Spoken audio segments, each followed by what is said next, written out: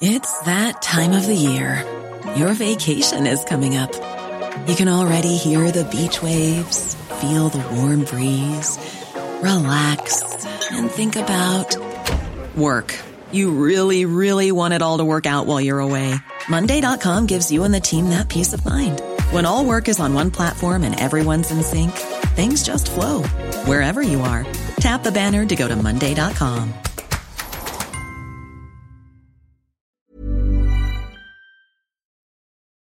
Hi, everyone. Welcome back to Alpha Chat, the business and economics podcast of the Financial Times. I'm Cardiff Garcia. We're producing Alpha Chats more regularly now, more frequently, more awesomely, we hope. And if you stick around until the end of the episode, I'll give you some information on how to contact us and let us know what it is that you want to hear. And if you give us some suggestions, some feedback, good and bad, hopefully we'll be able to implement that in forthcoming episodes. But for now, let's get right on with the show.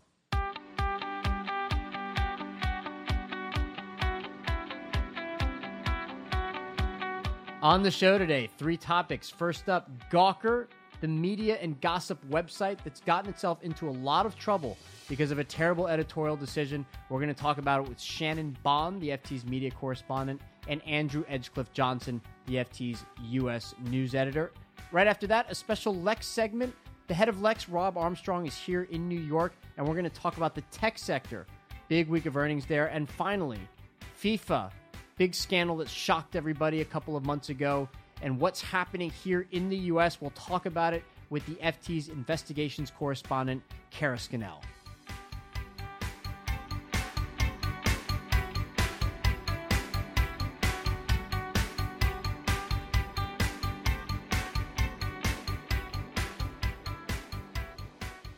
Gawker is the media and gossip website founded by Nick Denton many years ago, and it's gotten itself into a lot of trouble lately because of a really terrible editorial judgment on the part of its editors, and it's raised all kinds of questions about the divide between the business and editorial side of a news organization and where Gawker fits into the media landscape in general. Here to talk about this, Shannon Bond, the media reporter of the FT, she of the melodious, mellifluous, euphonious, harmonious voice. Shannon? Hi, Cardiff. That's Every it? time. That's after that, it's just hi back. Hi, okay. Cardiff. And joining us, coming down from the rarefied heights of his posting as the U.S. news editor at the Financial Times, Andrew Edgecliffe-Johnson. We call him Edge. Thanks for being here. You're saying I'm not euphonious too? Not even close, all right? Compared to Shannon, give me a break. Okay, guys. Gawker, we've all been following this very closely, and I should add, by the way, that Edge was formerly the media editor at the FT, so this is something that he follows closely as well. Shannon, why don't you start us off just by giving us the background of what got Gawker into so much trouble?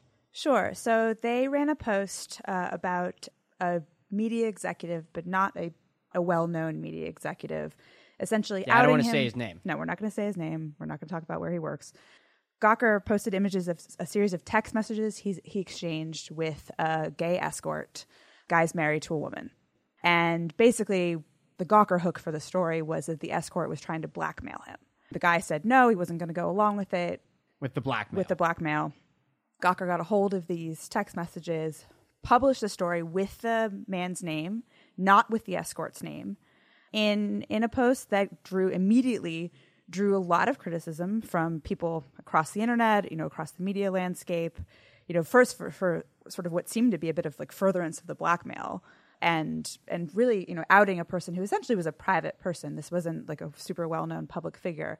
It also apparently caused quite a bit of dissension within Gawker. There were plenty of people on the editorial staff who it turned out really, really objected to the story being posted. What happened next was, amid all of this outcry and a lot of opprobrium being heaped on Gawker, Nick Denton, the founder and sort of the grand where the buck, Gawker. He's where the buck stops. But he's not, to be clear, he's not on the editorial side of Gawker anymore. No, the business is essentially his, and he controls the business. His family is the controlling shareholder in the business. He decided to take the post down. Now, this is the first time that Gawker says they've ever deleted a post. Eventually, they said the post was still true, but they were going to take it down anyway because under reconsideration, they felt it was inappropriate. It was gratuitous. And that it was pointless. There was no public interest involved. Almost everybody across the media landscape except for a few Gawker editors, are agreed on this point, that there was no public interest served by posting this. Right. And I think, sort of what Nick said, initially saying is like, look, we essentially, there needs to be, it can't be enough for something to be true. It also has to be interesting. And there wasn't enough interest here. Where this sort of all ran into a lot of trouble was that Nick says he made the decision to take it down, but Gawker is now, the business, it has for the past 6 months been run by a board of 7 people, all of whom are on the commercial side of the business, except for one editorial representative. They voted, I think it was 5-2 to take it down. And once this was communicated to the editorial staff, it caused even more uproar because now you had a situation where it appeared that the business side of the business was making a decision to interfere with editorial affairs. Right. So to be clear, by the way, for our listeners, because not all of them are journalists, right? Within journalism, within the news, it's expected that there be a very clear divide between the people who run the business and who deal with advertisers and the people who pay journalists' salaries, essentially, on the one side, and then on the other side of the wall, the journalists themselves, who need to be free of all interference from the business side so that there are no conflict of interests, and where the perception of that freedom also is incredibly important, the perception of that autonomy, so that readers know that they can trust them, essentially. That's right. Nick Denton said in his post about this himself, at one point he said, we had advertisers who had a problem with this, sort of implying that that was part of the reason it needed to be taken down. The journalists at Gawker, whether or not they agreed that the post should have gone up in the first place, all felt essentially completely betrayed, that this idea that the business side, the commercial side, was going to come in and interfere with the editorial freedom of the news operation or of the writing operation. We can talk about whether it's news or not. Right. And we will, by the way. Yeah. Okay, first question that all this brings up then, okay? You have an instance where an essentially private figure has been outed for no good reason, right? Probably humiliating his family, again, for no good reason. It was a terrible editorial choice, but it brings up the wider question, Edge. Okay, what happens when you have an instance like this where the editorial team has done a terrible job? The people on the business side recognize that they've done a terrible job, and they have a business interest in mitigating the damage, but at the same time, to mitigate the damage, they would have to breach that wall. What's the right way of thinking about a situation like that? All right, so to back up a bit, I went to see Hamilton last night on Broadway, the new show. I can't wait to see where you're taking this. You're all envious, I know. Alexander Hamilton was the first major politician in this country to be brought down by a sex scandal. And since the guys who were writing the First Amendment were writing the First Amendment, there has been this question in American society about the battle between the right of a free press and the right to privacy. Now, what we're seeing now is that battle playing out in a very, very different age, the one, the anything-goes age of the modern internet. And Gawker has its roots in an earlier internet, and we can talk about that later. But essentially, through that whole period, you've had the overlay of the commercial struggles of editorial owners. And this concept of editorial independence has become deeply rooted, particularly in the US, but it's also under great pressure.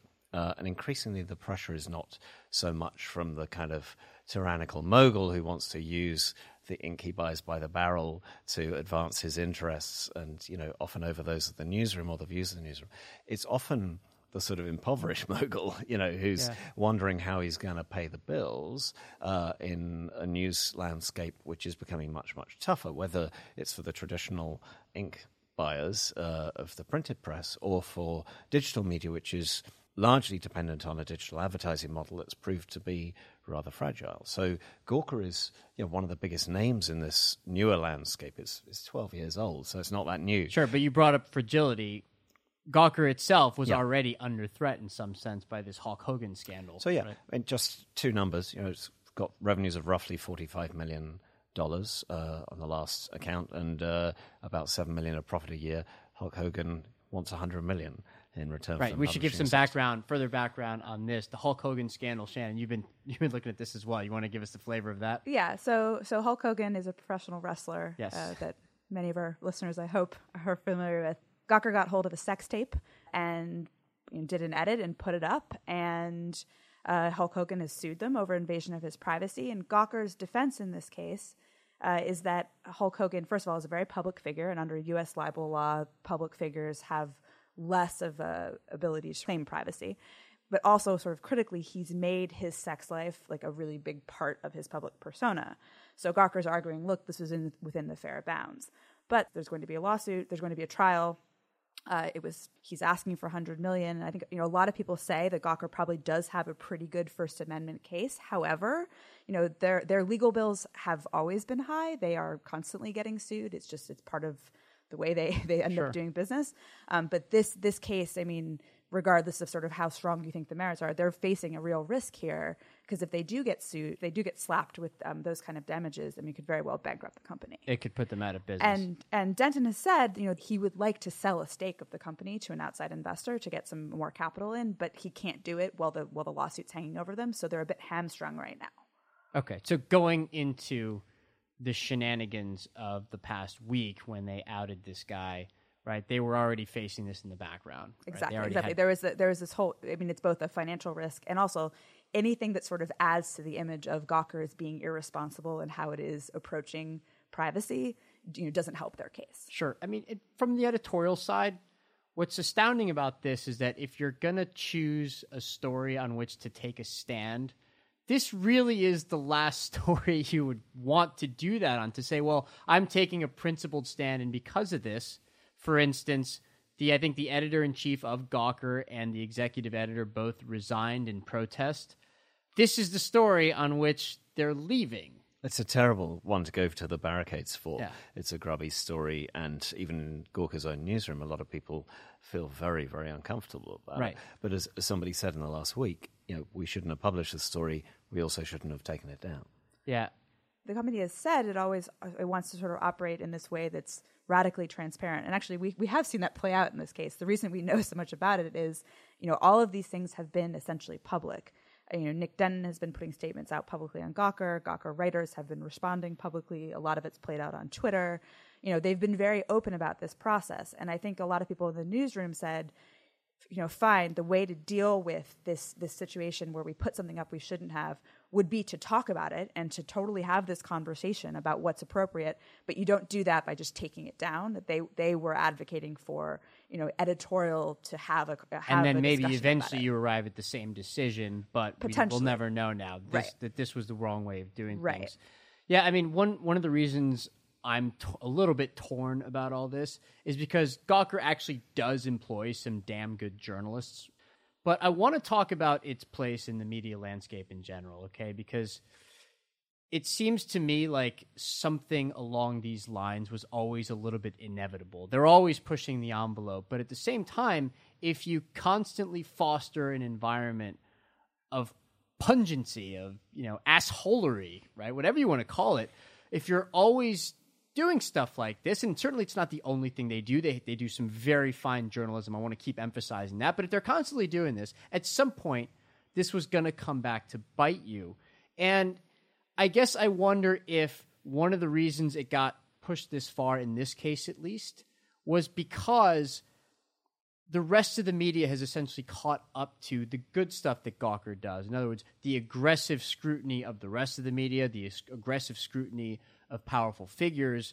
And so the only thing that's left for it to distinguish itself is to do this really asinine thing. I mean, I think it's been kind of an interesting shift. When they started 12 years ago, I mean, they were very much a blog. They identified it as a blog. I don't think they would necessarily have claimed the mantle of journalism in the sort of more traditional way that we think about it. And they took a fair amount of freedom by that, saying, we are doing something different.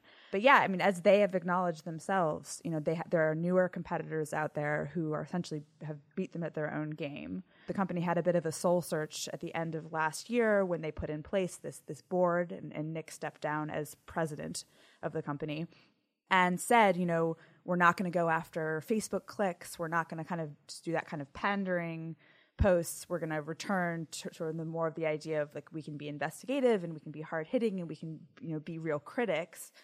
At the same time, he's trying to build a much more, in some ways, a traditional media business model on something that they hadn't sort of had before. And they don't have necessarily the financial resources of some of their competition. I mean, BuzzFeed and Vox both raised close to $50 million each in the past year. Vice has raised an enormous amount of money.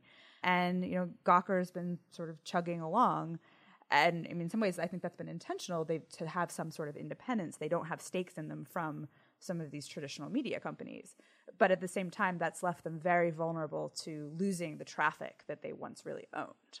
Edge, what do you think? Well, in many ways, they weren't chasing cheap clicks. As Shannon said, they changed a bunch of stuff late last year, actually including changing the incentives for their journalists. So instead of being rewarded purely for the number of clicks you got, the reward structures changed so that journalists would be paid bonuses based on the quality as perceived by their editors of their posts. This wasn't a sort of shallowly reported story. It was, they'd done the work in many ways. It was a very, very grubby story that I think is of highly dubious value. But it wasn't quite a simple sort of race to the bottom. What I would say is that this competition is really about noise, and breaking through that noise puts an enormous premium on originality in news. So coming up with something that the next guy doesn't have, which isn't just a couple of kittens doing something cute together, is getting harder and harder. And that may have contributed to the pressure. When you think about the subsequent reaction in the newsroom to Nick Denton's decision to pull the story, some of that is if you hire a bunch of people to challenge authority, you shouldn't be too surprised if they challenge yours. Yeah, that's true, although it still remains unclear to me what the right course of action for Denton and the other managing partners to take would have been in this case. I think they could have very simply said, and very loudly said, we disagree with this, but we stand by editorial independence is everything, our integrity is everything. We're sending a very clear message to editorial. We don't want to see another story like this again. We regret this one was published. But even that itself is crossing the line and saying we don't want to see another story like this. I think commercial management's allowed to have a view on these things, to express a view. I think it's different from actually interfering in the editorial project to the level of pulling it. Traditionally, editorial independence has essentially meant that owners have left newsrooms alone, but they've still chosen the editor.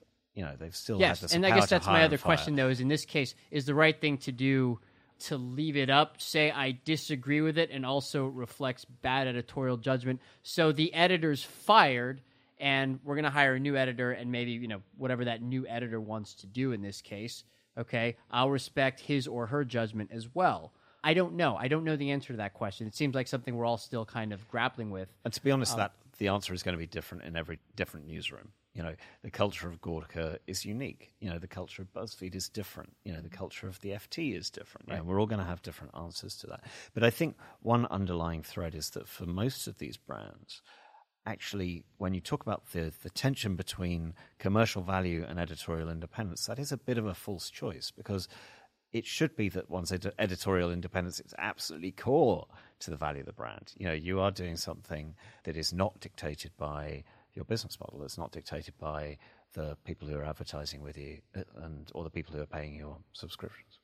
And I think potentially one of the things that's been very galling for the editorial staff at Gawker is that they've been pretty aggressive at criticizing other media organizations that have bowed to the pressures of the commercial and advertiser side. They tore apart BuzzFeed for deleting posts that their advertisers didn't like. And so I think that, again, sort of furthered the sense of, what is the picture here? But as you say, it's really it's muddy. The waters are really muddied there.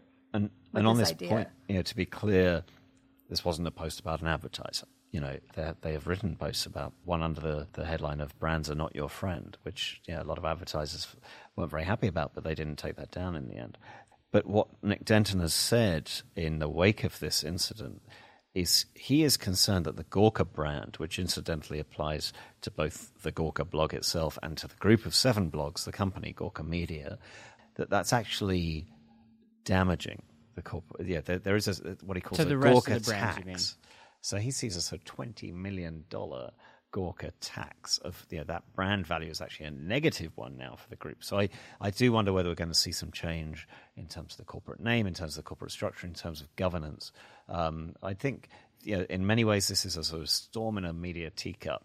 In another way, I think we will see some lasting change out of it. This does get to something about the way that not just other journalists, but also just a wider audience actually observes and ingests these kinds of media brands, right? Or these kinds of websites, I should say, right? I mean, this is this is popular stuff. This isn't, Gawker isn't as valuable as it is because nobody reads it or because it's only this kind of self-serving navel gazing kind of thing where other journalists see them. But Shannon, to your point, it's true that there was no shortage of schadenfreude in the aftermath of all this. Other journalists or other websites or other news organizations that have been tagged were happy to point out that Gawker had screwed up big time. On the other hand, if Gawker's going to go after other people the way they do and for the very thing that they themselves did this time, they've got to eat it, right? They've got to eat it when everybody looks at them and says, what are you doing? Yeah. Because I actually can't remember a case quite as outrageous as this in the media. And I think there's actually a bit of a tacit acknowledgement of this in that this is all playing out in public. They haven't been sort of hiding this. It's not like they haven't been making comments, and they haven't been giving interviews and they haven't been out there, essentially having this fight in public. That's true. And I think, they realize that they are going to have to, take it as well as dish it out. Yeah. One of the interesting things about this story is that Nick Denton is actually saying this story might have been fine 12 years ago. In an earlier era of internet journalism, this might have been okay. But now times have changed. People are more concerned about privacy. And I was very, very interested to see him say that. And I don't know whether that's a sort of post-Snowden thing, whether we're all just just kind of... I think it's self-serving nonsense, with all due respect. I think that's complete nonsense. That kind of editorial judgment, all right, I don't think was ever ethically acceptable in journalism. I do think that 12 years ago we would have seen this and said, this is outrageous. This is ridiculous. That seemed to me like a misstep in the aftermath of everything that was happening. It was all moving very quickly, and this was one of the things he said, and it struck me as ludicrous. And they've had a bit of a long history of outing people, generally more high-profile people, but that they've had a lot of blowback for, and that Nick Denton has defended in the past. So it may be that his perception of things has changed, but yeah, it's hard to say that whether or not the sort of the objective media world perception. But I still think it's important that we explain where the line is here, right? Because a lot of the people that they've outed in the past, they outed for justifiable reasons. Politicians who'd taken a stance on one thing and in their private lives had made this big screw up that might have even been illegal, that revealed that they were indulging themselves in something that they publicly were arguing against. I actually understand that, right? And I'm actually fine with that, okay? In this case, there was actually no good reason. The person who was outed, okay, didn't do anything to justify the kind of scrutiny and humiliation that's been visited upon his family. And so I actually think we need to make that clear. I don't think any of the three of us would have wanted, would have agreed with that. True. Story I'm just at any point I'm going in history, to his justification for it. Seemed like in that case, right, that specific line that you just referenced, okay, where he said that 12 years ago this might have been fine. I don't think that's true. That sounded to me, as Shannon hinted, that was a kind of instinctive reaction, right? But what I think that does tell us is Gawker's getting a little older. I wouldn't say they've More quite mature. grown up. I wouldn't say it's fully mature. But there have been many other people who've come along since Gawker, as Shannon pointed out. The Mashables, the BuzzFeeds of the world are newer and often better funded. They've sort of tapped into a wave of money that's come into news more recently that maybe Nick and Gawker have missed out on. But they're almost the sort of granddaddies of this medium, this part of the medium. What will be interesting to see is whether the people who come after hew to a more traditional view of editorial standards, or whether they just become the new, they kind of dig in a deeper gutter. Yeah. I mean, again, I'll emphasize this for the third time. They actually do have some very talented, very hard-hitting journalists who have integrity and understand that this was a stupid thing to do. They don't deserve whatever fallout's coming their way. But Gawker, the organization, I think very much does. Actually, the most sort of outdated part of this whole thing is the idea of taking the post down. It's as if we live in some earlier journalism age when the internet wasn't serious, right? If it was in print, it was serious. If it was online, whatever. Which is kind of the age that Gawker first emerged in. But the idea that this post goes up, it comes down, and then that's it. Yeah, I mean, doesn't no, solve the internet anything. is forever. There's no There's no take backs here, right? And so that actually is the thing to me that seemed a little bit really missing the current mode we're in. Shannon Bond, Andrew Edgecliffe Johnson. Thanks, guys. Thanks, you. Meredith.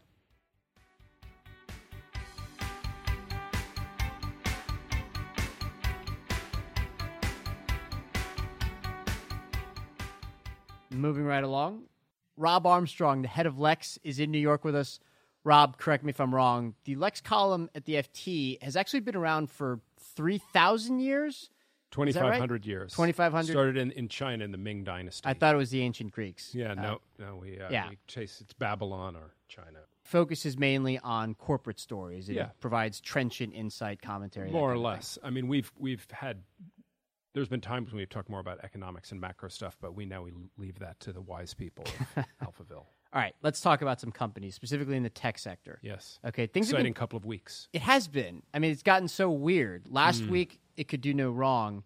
This week, it's falling off a cliff. Yes. So I guess we should start by talking about Apple, which announced earnings on Tuesday, the day before this podcast is being recorded. So here's what's fascinating about it, okay? $50 billion in revenue, about $10.7 billion in profits. That's up 38% on the same quarter last year. It now has a $200 billion cash pile. So, of course, the stock falls off a cliff. Yes. What happened? Well, what happened was expectations were a tiny bit higher than what they delivered. And the stock has done so well over the last 2 years that even the tiniest aberration from the highest expectations, the stock is going to get punished. Our view is this is a bit of an overreaction. There's nothing about these numbers that changes what Apple looked like to us on Monday versus what they look like on Wednesday. Sure. There's nothing there to shock us. So we kind of think the market, wet its pants a little on this one for no reason. Yeah, which happens sometimes. But in terms of expectations, it seems to have met its financial expectations. Yes. It was around... The iPhone shipments were a little lower, and guidance, or the target the company set for revenue for the next quarter, just barely touched what analysts had been looking for. So there's, as always, there's the kind of official number that everybody's looking for, and then there's the whisper number. Oh, it's really going to be a blowout quarter. Right. So, so the whisper number was a little higher, and I think people were disappointed.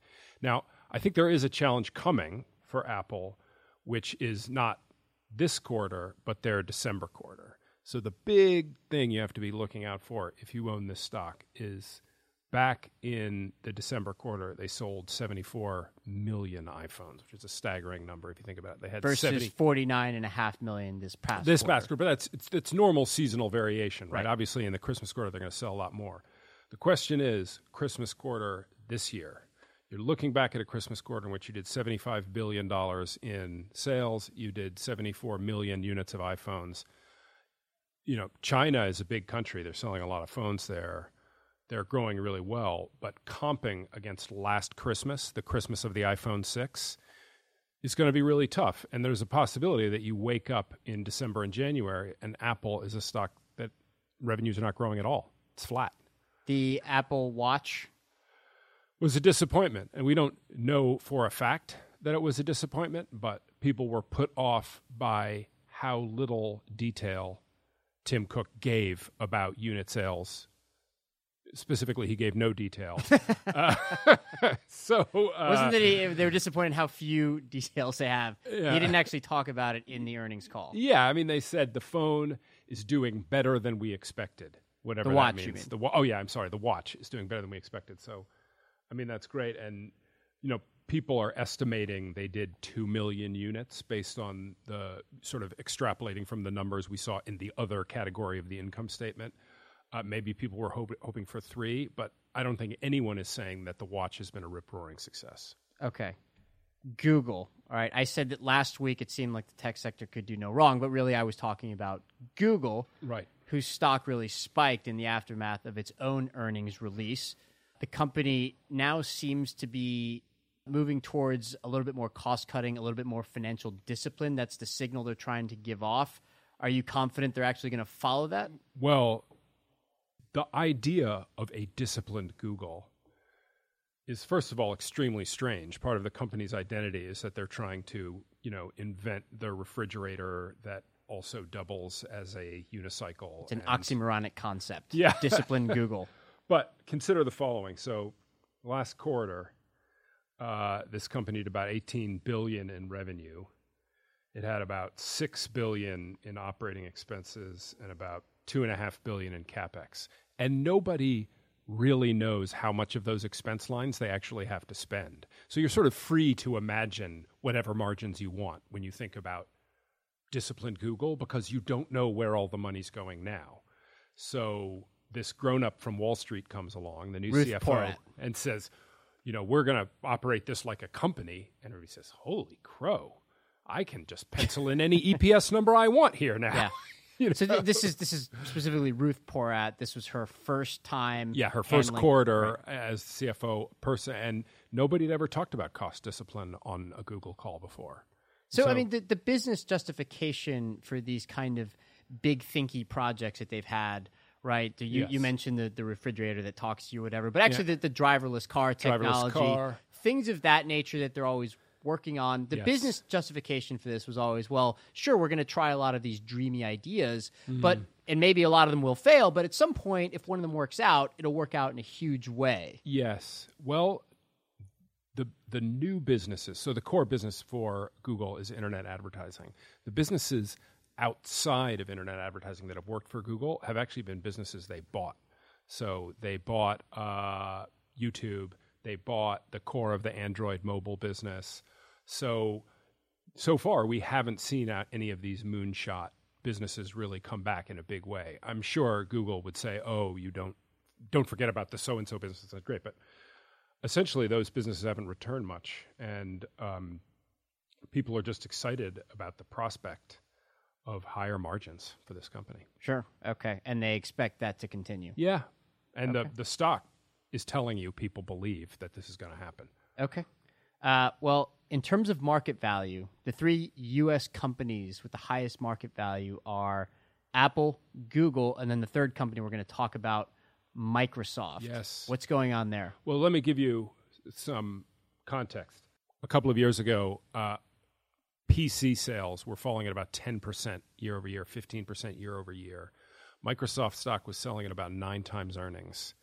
And I wrote a Lex note that I've had the pleasure of regretting ever since, in which I said, this thing really looks like the wheels are finally coming off here. People aren't upgrading their PCs. All their business, the Windows business, the Office business, all depends on that.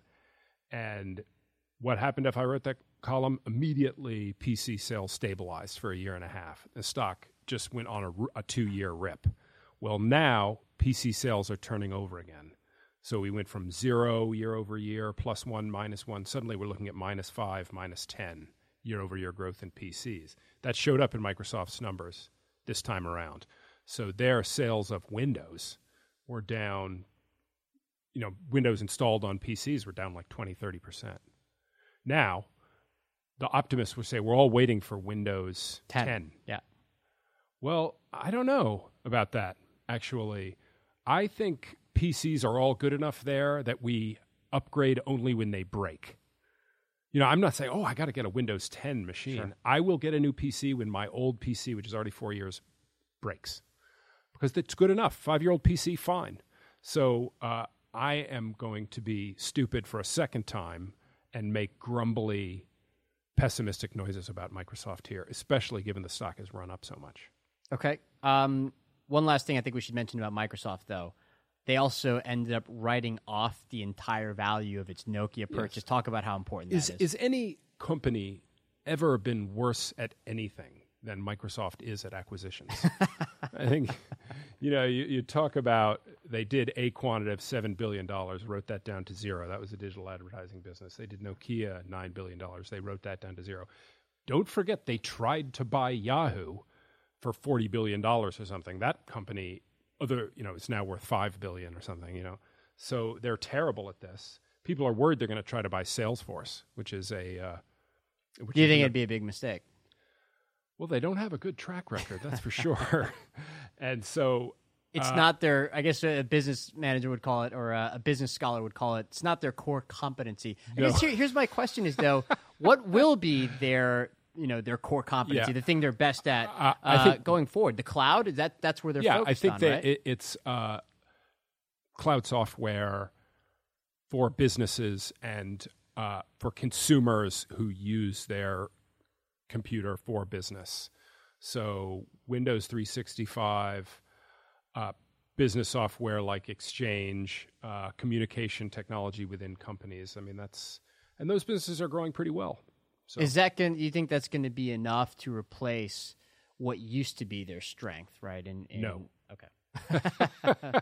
Okay, doesn't get any clearer than that. All right. But it's not going to disappear as a company. There's a lot of great businesses in Microsoft. Right. It's just this is a company that used to have the best business in the history of business. I think you have to remember that.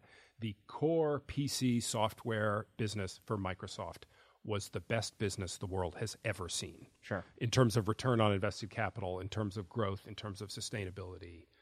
I mean, hard to replicate. No one like has that. seen a money press that ran that fast. Sure. Okay. While you're here, one last thing, because you've been looking for sort of hidden treasures or hidden clues in the Chinese stock market. So many people talking now about whether or not the Chinese stock market's decline in recent months reflects something bigger happening in the Chinese economy. But actually, it's kind of hard to know because the Chinese stock market was in such an obvious bubble for a while. This seems like an obvious shakeout, so it's hard to sort of discern what the right signals are. What do you think? Well, the thing the optimists all say is that the size of the Chinese stock market, the total market cap of the stock market, is much smaller relative to the Chinese economy than, say, the U.S. stock market is to the U.S. economy. So it can crash and things will be okay. I'm not so sure because you can shake confidence. Whatever the relative size of the piles of money are, you can shake people's confidence. But we don't have a lot of information yet. But we have gotten about a clue and a half. A clue and a half. Clue and a half. So clue number one is United Technologies, which among many other things makes elevators and air conditioners, something that a growing China bought a lot of. Both of those businesses at United Technologies, which reported earlier this week, they cut expectations in China. For instance, in the Otis elevator business, they were looking for a 5% increase in orders this year. They think they're going to get a loss of 10% in their order book in China. That doesn't sound like a growing economy to me. A fast-growing, urbanizing economy with tons of tall buildings. So that sounds like an actual clue that something is going on there, and it's not very good. The second thing is the car manufacturers, and specifically Audi/Volkswagen. So This is the half a clue? This is the half a clue because we don't really know. But there was like a poorly sourced Bloomberg story saying they were going to massively cut their target for unit sales in China, which was 600,000. People familiar with the matter. You know those people. They have a special room in Bloomberg where they keep the people familiar with the matter. And they went into that room and asked them, and they said Audi is going to cut its unit target. And the Volkswagen has gotten rid of just recently removed its head of its China operations. So we're all sort of waiting with bated breath to see when the automakers actually report what they say. And for modern global automakers, basically all the incremental unit growth comes from China. A little bit from the United States, but mostly it's coming from China. So when those companies report again, we're going to find something out. Rob Armstrong, head of Lex, thanks for being here. Thank you.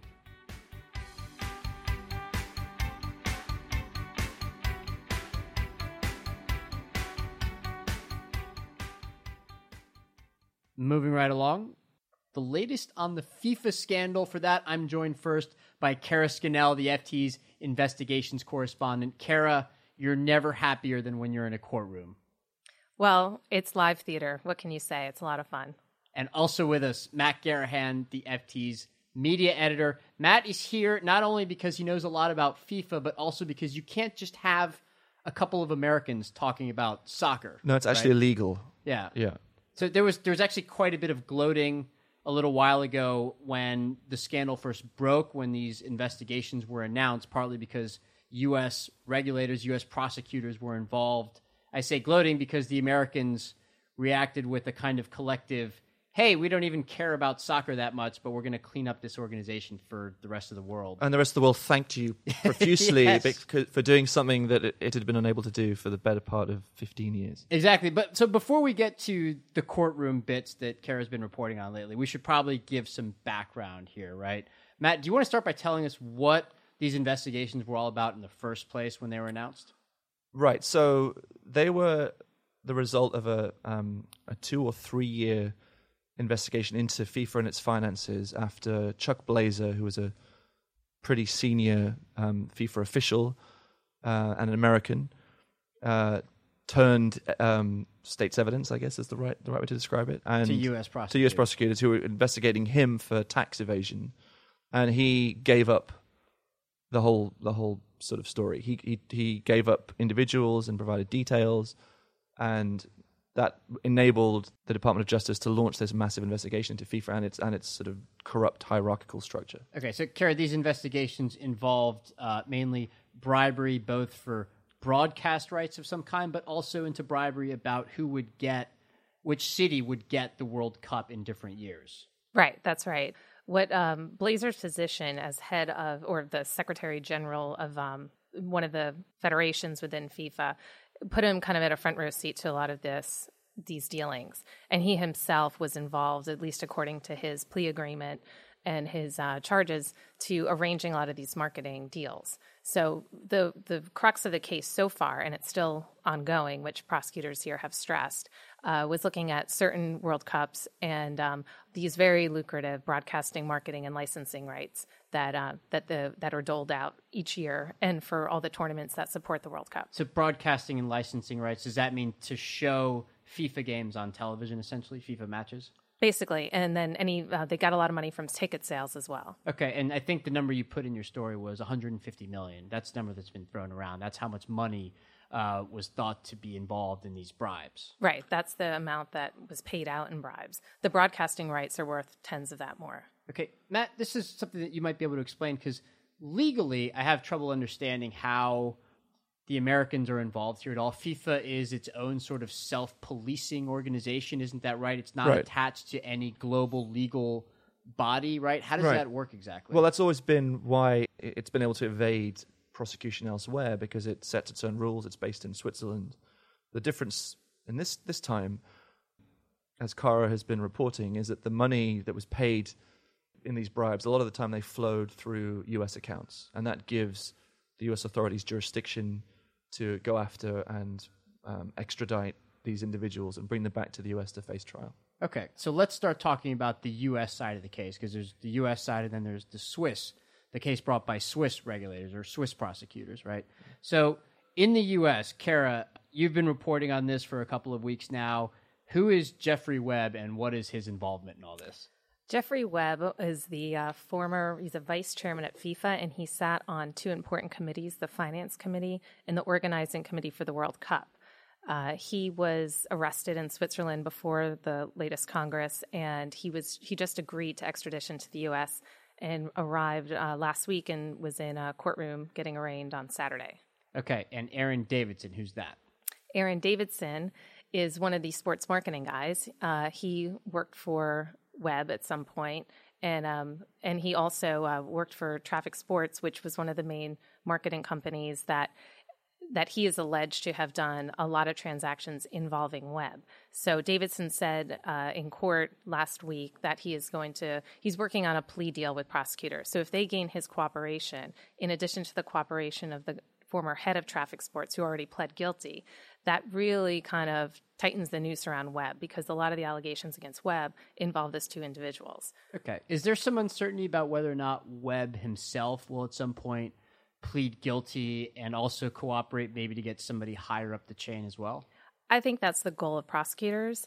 He agreed to come here freely. He's married to an American. That might have something to do with it, and he might think he has a better shot of coming here to face it versus fighting extradition, which can be years and very expensive. And I think, what you've seen in a lot of other cases is if you cooperate early, you really can get a discount or no prison term at all. Okay, so in terms of the money flows in this case, because Davidson worked for sports marketing, Webb was at FIFA and for a time also at CONCACAF. Is that how you pronounce it? That's right. So that's the South American affiliate of FIFA? The North and Central American affiliate. And Central American affiliate of FIFA. Okay. And he was there. Did Aronson essentially send money to Webb in exchange for getting broadcast rights for Sports Marketing USA, or how did that work? Like, what does Sports Marketing USA actually do? So that's pretty much what the allegations are in the indictment, that Davidson was part of the group that arranged, allegedly, for these bribes to be paid for Webb in order to give Traffic Sports the ability to then go and sell broadcasting rights to broadcasters across the North and South America. I see. Okay, cool. Matt, Sepp Blatter. Okay, talk about him for a little while and whether or not he's going to be affected by all of these investigations. Well, Sepp Blatter, hitherto known as Teflon Sepp because nothing would stick, Right. is now running scared. It has to. Well, finally it has after, as I said earlier, 2 decades almost of charges being thrown at him and him getting away with it. He's the head of FIFA, by the way. He's the head of FIFA, the long-term head of FIFA, has worked for the organization for decades. I interviewed him 15 years ago when the last round of corruption allegations are being leveled at FIFA and allegations that brown envelopes full of money had been paid to delegates from certain countries to secure his election as FIFA president. He's resigned. He resigned last month when all this came to light. He's under, for the first time, real pressure from sponsors and other agencies that deal with FIFA broadcasting to clean partners. things up. Yeah, Coca-Cola has said this week that they'd urged a sort of complete overhaul of FIFA and its structures, and wanted somebody independent to come in and look at the organization and run it. And to clarify, he resigned. He's still in the job for now. He is, until and I forget which date. But also, he's not going anywhere. He's in Switzerland and is afraid to leave in case he gets arrested. He sort of said as much recently. He wasn't at the final of the Women's World Cup. He spoke this week about not traveling because of fear of arrest. Okay. And yet he's still, I think, sit in his position. He's resigned, but he's sitting there as the most senior official until elections are held to replace him at the end of this year or beginning of next year. So I have a question for both of you guys, okay? Because the announcement of the investigations themselves, I think, took everyone by surprise, the involvement of the Americans, et cetera, et cetera. But in terms of the actual behavior of FIFA, all right, or let's call it the alleged behavior, it's been well known for such a long time that it seems a little hypocritical of these companies to now say, well, no, Yeah, completely. I'm getting out. And yet, it's probably still useful for these. I mean, is there any way in which these companies could have been taken by surprise that FIFA is this, again, I'm doing air quotes here for our listeners, allegedly corrupt organization, has been up to these shenanigans, and now they're saying, well, no, we don't know about this. They're only saying it now. They didn't say it at the time of the charges. When you've got the entire organization basically being alleged to be corrupt, even then they kind of stood silently by FIFA and didn't say anything. And it's only now that you've got an additional Swiss investigation. You've got FIFA itself acknowledging that it's got problems and that they've hired U.S. lawyers to come in and try to restructure their governance. And I think there's probably also a little bit of a sense or concern of what will U.S. prosecutors think of their role if they sit so silently by. I mean, whether or not they knew of anything, that's a big stretch, and they probably didn't. But I think, it doesn't go over so well. They kept their distance. Exactly. But there's a reason for this. I mean, the reason is that you'd have to be living on a desert island, right, for the last 15 years to be unaware of severe corruption allegations involving senior FIFA officials, improper payments, other damaging allegations. And it is hypocritical of them to come out now and say, oh, yes, we urge reform at this point. And the reason they kept quiet is because FIFA holds the keys to the kingdom. FIFA controls the rights to the world's most lucrative and watched sport, and its crown jewel, the World Cup. And if you want to get in front of a large, enormous global audience, you need to be associated with FIFA and its competitions. And I think if they'd made the weighed up, right, the sort of cost benefit of leaving the organization on conscience grounds or severing ties because of concerns about corruption versus the hit they take by not being associated with its competition. See no evil, hear no exactly. evil. So they close their eyes to it, and it's actually disgraceful. I mean, they could have played a part in exposing this stuff years ago, and none of them did. None of them had the guts to do it. Okay. Last question then, Kara. What's next? What can we expect in the courtroom, and what can we expect more broadly for FIFA because of what's happening? Well, I think what's very interesting is the development that Davidson is looking to plead guilty and cooperate because that could have ramifications for Webb. And Webb was at FIFA a very long time. And he was on the finance committee as well as the World Cup committees. So he's got a lot of dirt. He could have a lot of dirt, and I think that's going to be the most interesting piece of this and see how that unfolds. For FIFA, they're still kind of working through what their new governance structure is going to look like. I think there's going to be continued pressure to show that they're making some real steps and probably some, jockeying of who's going to succeed Blatter. All right. Kara Scannell, Matt Garahan. Thanks, guys. Thank you. Thanks.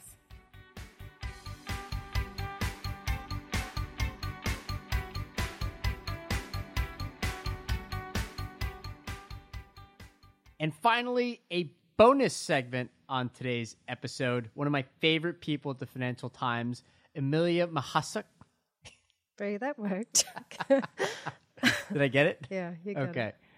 Amelia Mahasuk, she's the U.S. online news editor here, and she's going to host a weekly segment here called The Follow-Up. It's only going to be about 5 minutes where we just talk about something that happened in the prior episode that she liked. She's going to essentially be playing the role of half ombudsman, half friendly colleague, all truth-telling, even when we don't like the truth.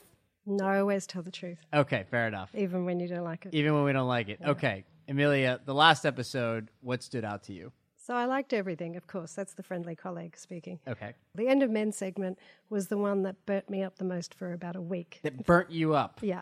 Okay, what Still about it burnt burning you me up? So it's predicated on the idea that women are getting better educated, better paid, taking over the workforce. Today, labour statistics come out saying, actually, women are earning 82 cents in the dollar compared to men. Still a profoundly resilient gender wage gap there. Yeah. And another study saying, even though it's closing that gap, that it will be 144 years before we catch up. Before we have equity. Yeah. So, Okay. End of Men, Okay. Yeah, so you're frustrated by the pace of progress. I think that's definitely understandable. So Allison Traeger, who was the guest in that segment, right? Actually, she herself also said, and this was her words, she thinks that the End of Men is also a kind of a bunk hypothesis. I actually think that to this point, the hypothesis has a certain amount of support in the data, right? But the future is obviously impossible to know. What Allison was saying was that, yes, it's true that women are better educated. It's true that there's been a lot of progress recently. That doesn't mean that men themselves are going to be left behind, okay, just because they're not as well educated or not as well equipped for the workforce of the future. She thinks that men will actually be able to adjust because they'll find other ways to adapt, that they'll enter what she calls the artisanal economy, where even though they're not well trained for the jobs that exist or for where the labor market's going, at least they'll be able to sort of create new jobs of their own. They'll be able to essentially imagine new ways of working, and that's sort of their way out. So it doesn't sound like she actually disagreed with you too much on the idea that there isn't enough progress being made. Fair? Fair overall on the equality question. But I think the whole premise is there's this romantic notion that men are going to have these artisanal jobs, creative, different, away from the coalface. But in the meantime, unfortunately, women are still at the coalface at lower wages than men. So I sort of think the whole idea of it is this, as I say, romantic notion about the workforce. Sure. So I guess in one sense, I'm a little bit more optimistic, right? When I think, well, okay, it's not just that women are better educated now, it's that they have been for a couple of decades, and specifically they've been graduating from college at a rate of 3 to 2. I mean, 60% of college grads now are women. And I guess I always expected there to be some friction in going from one generation to the next. But it doesn't mean that progress is going to halt, or it doesn't mean that this is a futile thing to be talking about because women will always have this massive gender wage gap and they'll never ascend to leadership positions. I just think it's going to take time, but we'll get there, I think. I hope. And it does seem like eventually when you have women taking up the majority of even white-collar jobs, women continuing to graduate from school at a higher rate, to me that suggests that there's actually quite a bit of hope that we'll get a lot closer to parity than we are now. See, I disagree with that just based on the evidence of the last decade of women in leadership positions. So, in fact, I think there's a top 500 global women survey out this week. Yeah, fewer Fortune women, 500, yeah. So fewer women in leadership positions there. Than a year ago, but more than a decade ago. terms of board positions, that's not necessarily the case. Board positions haven't Oh, yeah, I was talking improved. about CEOs. Sure. So, but leadership positions generally, whether it's political leadership or financial leadership, until we see significant move there, I can't see things changing greatly. As I say, romantic, the notion that of the end of men in the workforce. Okay. Well, I would elevate you to a CEO position anytime. Okay. Thank you, Card. If you could be my CFO. Thanks so much. Amelia Mahasuk, thanks as always. Thank you. And that's all the time we have today. Thanks so much for listening to Alpha Chat. Again, if you want to get in touch with us, and we really encourage this, you can call us at 917-551-5012. Again, that's 917-551-5012. Leave a message and also tell us if you're okay with our playing your message on a future episode of Alpha Chat. You can also email us at alphachat@ft.com, or you can tweet me directly at Cardiff Garcia.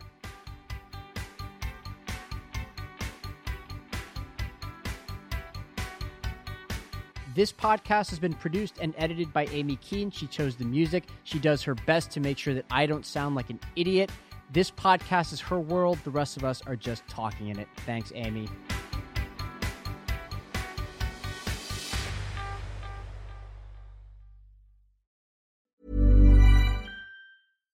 When you make decisions for your company, you look for the no-brainers. And if you have a lot of mailing to do, Stamps.com is the ultimate no-brainer. It streamlines your processes to make your business more efficient, which makes you less busy.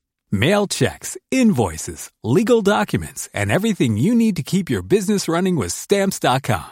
Seamlessly connect with every major marketplace and shopping cart. Schedule package pickups and see your cheapest and fastest shipping options from different carriers, with rates up to 89% off USPS and UPS rates. And with the Stamps.com mobile app, you can take care of mailing and shipping wherever you are. Make the same no-brainer decision as over 1 million other businesses with Stamps.com. Sign up with code PROGRAM for a 4-week trial, plus free postage and a free digital scale. No long-term commitments or contracts. That's Stamps.com. Code PROGRAM. Here at Bellingcat, we get to the bottom of things. From a global crisis to an underreported event, we find the facts using publicly available tools and resources, uncovering what is hidden on and below the surface. We connect the dots using social media posts, satellite images, and public records, and empower others to do the same by sharing how we do it. The ability to do so is only made possible by our readers, supporters, and community members. Care to join us? Learn how at bellingcat.com.